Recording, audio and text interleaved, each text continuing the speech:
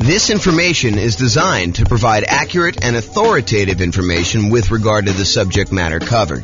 It is offered with the understanding that the presenters are not engaged in rendering legal, accounting, or other professional services.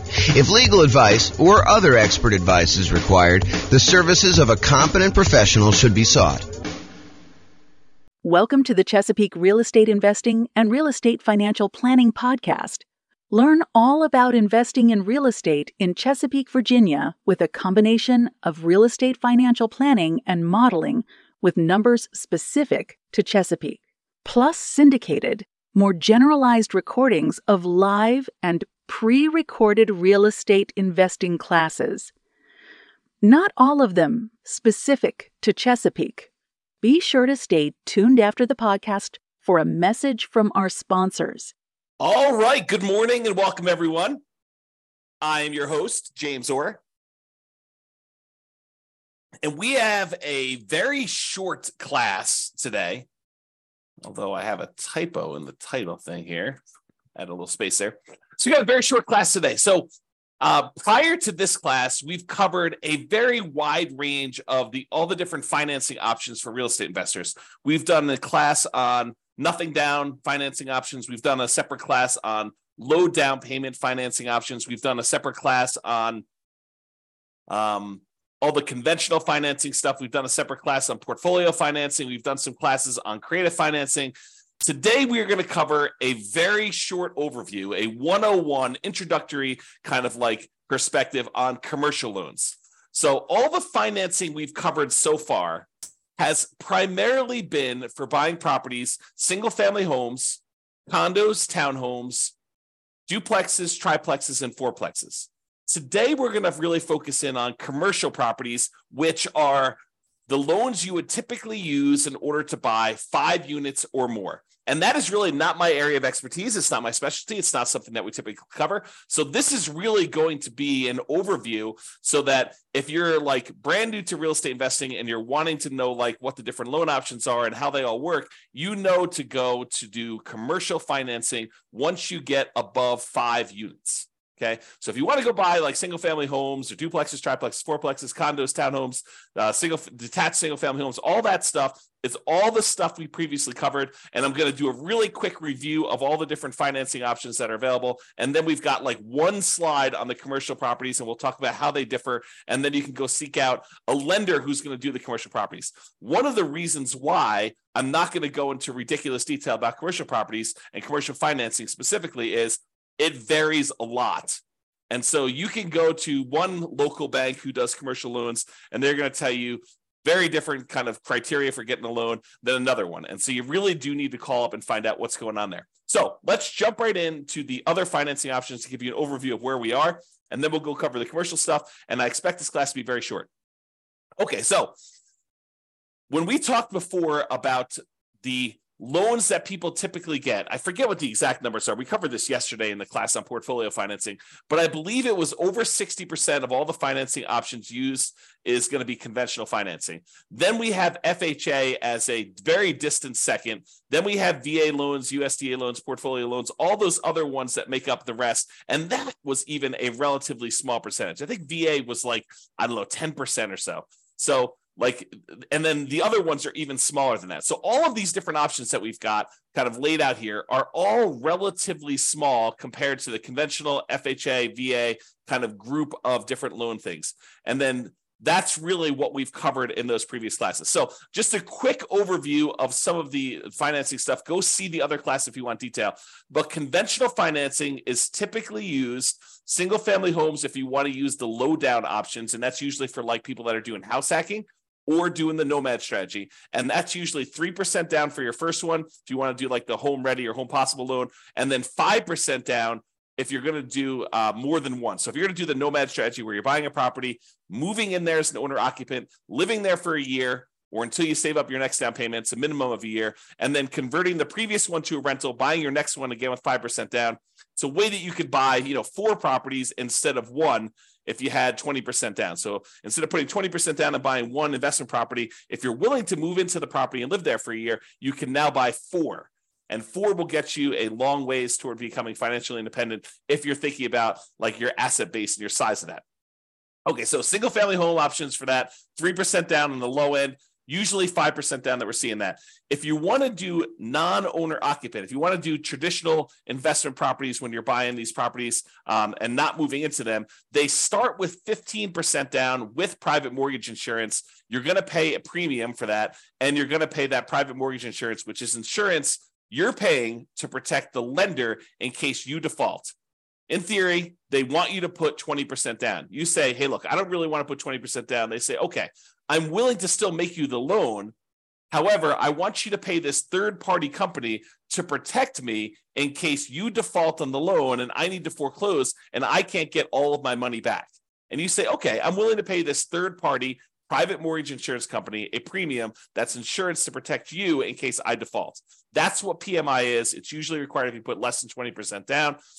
And if you put 20% down, you do not have PMI. So you want to get a conventional loan for a non-owner occupant investment property. You can get those with 20% down without any PMI, or you can put 15% down. You're going to pay a small premium on the interest rate, and you're going to pay PMI on those things.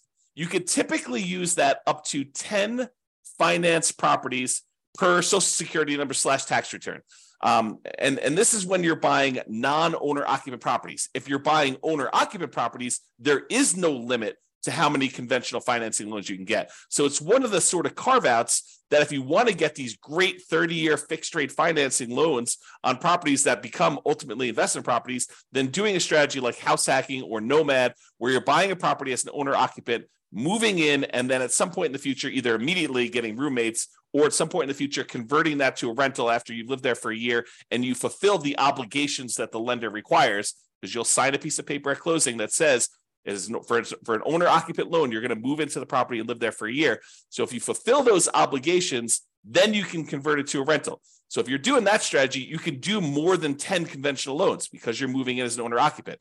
If you're doing these and you're buying investment properties and you're not moving in, you will be limited to 10 as of right now, and this can change over time, but 10 conventional loan spots that you could use up to do that. And it's not just 10 conventional loan spots. It's 10 loan spots on your Social Security number. So FHA loans would count, VA loans would count, USDA loans would count, even portfolio loans would count when you're doing those types of strategies, when you're trying to get your loan spots used up. So realize that there is a limitation there when you're doing it, which is why we covered portfolio financing in the previous class. Portfolio financing is typically the financing you move to once you've used up all your loan spots. There's a couple other exceptions. Go watch the portfolio financing class for more information on that. However, that's typically what you move to when you get to your 10 loan spots. Okay, so that's all the conventional stuff. FHA, it's as low as 3.5% down. Again, this is primarily for house hackers and nomads who are going to be moving into the property. It can be used for single-family homes, plus duplexes, triplexes, or fourplexes. So anything under that 5 units, you can use the FHA financing for. The two loan types that we typically use if we're buying these kind of like duplex, triplex, and fourplex properties are FHA and VA traditionally. Okay, you can do them with the other ones, but the low down options are FHA and VA for those. So down payment assistance is sometimes used with FHA, and that's for house hackers and nomads. It's probably not going to be for non-owner occupant investors. VA loans, it requires VA eligibility. So thank you for your service if you've done that. It is a nothing down loan program. And again, that could be used for single family homes as well as duplexes, triplexes, and fourplexes. The USDA loan is the other nothing down loan program, and that requires rural property. So you're not going to be able to use this loan in a big city. These are for like things on the outskirts of town in more rural areas. Use the USDA eligibility map in order to find out if the property you're considering is eligible for that nothing down financing. Just go and search out USDA eligibility map and type in the address of the property. It will tell you if it is eligible based on that. Again, these are nothing down, and they can be used for those single-family homes, not duplexes, triplexes, or fourplexes. And then portfolio loans, these are typically local banks that are not going to be selling their loans to the secondary market, rather. They're going to be keeping the loans on their books in their own portfolio. It is usually the next stop when you exceed your loan limits with conventional financing. There are other couple exceptions, like if you're going to go do a loan with your self-directed IRA or self-directed 401k being used as a financing, or if you're going to go buy an LLC at the start, you're going to do a partnership and you're bringing a partner, one or more partners in, you want to buy in the LLC to begin with, you can use portfolio financing to do those as well. Then you've got the whole creative financing family, owner financing, wrap financing, subject to. loan assumption, the lease option, lease purchase, rent to own, lease to own kind of family of things, all the agreement for deed, contract for deed, bond for deed, installment land contract, like all of those different options as well. That's all the creative financing stuff. And in those cases, you'll probably very likely be able to negotiate a low down payment option, if not a nothing down payment option, although there are some deals that would require some money down when you're doing those. Private money, going to grandma, asking her if she'd be willing to do a loan. The negotiation is wide open on those because it's usually based on your relationship with somebody. And the quality of deal can help, but it's primarily your relationship with grandma that determines whether or not that is going to be a good loan for you. And then finally, hard money loans. Those are people that are in the business of loaning money on real estate, very likely be able to negotiate a low down payment, or in some cases, a nothing down loan option. In those, it's usually based on the quality of the deal. You know, a lot of times you'll hear 70% of the after repaired value is the maximum that they'll loan based on those. It is generally commercial properties only. So with hard money loans, you're probably not going to be able to use those as a nomad or house hacker. It's usually only for commercial loans. That's usually because the hard money lenders don't want to deal with the consumer loan lending laws. Okay, so that is an overview of all the different things. And you'll notice that these are mostly dealing with single family homes, condos, townhomes, duplexes, triplexes, fourplexes in some cases, but it usually doesn't deal with 5 units or more. Although you could argue that the private money and hard money and creative financing ones, those could also be used with some of these commercial properties. However, commercial properties are typically 5+ units, and some banks may do some kind of more unusual things like do commercial loans across multiple single family homes, condos, townhomes, duplex, triplex, fourplexes. Well, they'll do like a blanket loan over those. Some of the other interesting things about commercial loans is they typically don't count as part of your 10 finance properties for conventional. So it usually is not one of your loan spots if you're thinking about it that way. Another interesting thing about commercial properties, a lot of times when you're doing these other loans, they're going to require that you buy them as an individual and personally sign and personally guarantee the loan. So you'll go buy a property and you'll do conventional financing. They're going to have you personally sign, and you're not going to be able to buy an LLC. Not going to get into this discussion here, but sometimes people will buy the property, and then as soon as they own the property, they will go meet with an attorney, get proper legal advice on how to do this, and then they will deed their property into the name of an LLC. There's some weird things that happen with that as far as like your ability to do that without the lender being able to call the loan due. Not that they will, but they are able to call the loan due. But you'll want to get advice from an attorney on that. It's a gray area to say the least. However, when you're getting a commercial loan, you could usually use the LLC directly to borrow.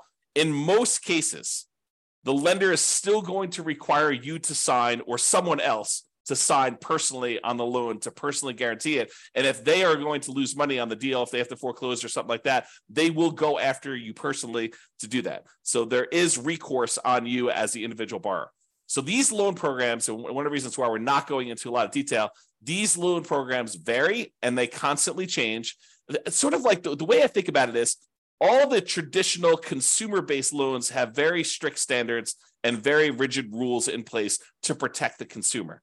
However, commercial financing is sort of the wild, wild west. All the rules and everything can vary. They're kind of like setting up what they can do there. And so realize that if you're going to go do commercial financing, just go in eyes wide open and realize that the programs are not standardized and that you'll likely have that. I would also point out that most of these loan programs, this comes some exceptions in here, but most of these loan programs, one of the advantages of getting these is that they are 30-year fixed rate financing. However, when you go to commercial loans, a lot of times there are exceptions where you can get fixed rate financing. It's kind of difficult to do, and they're harder to get and more cumbersome to apply for.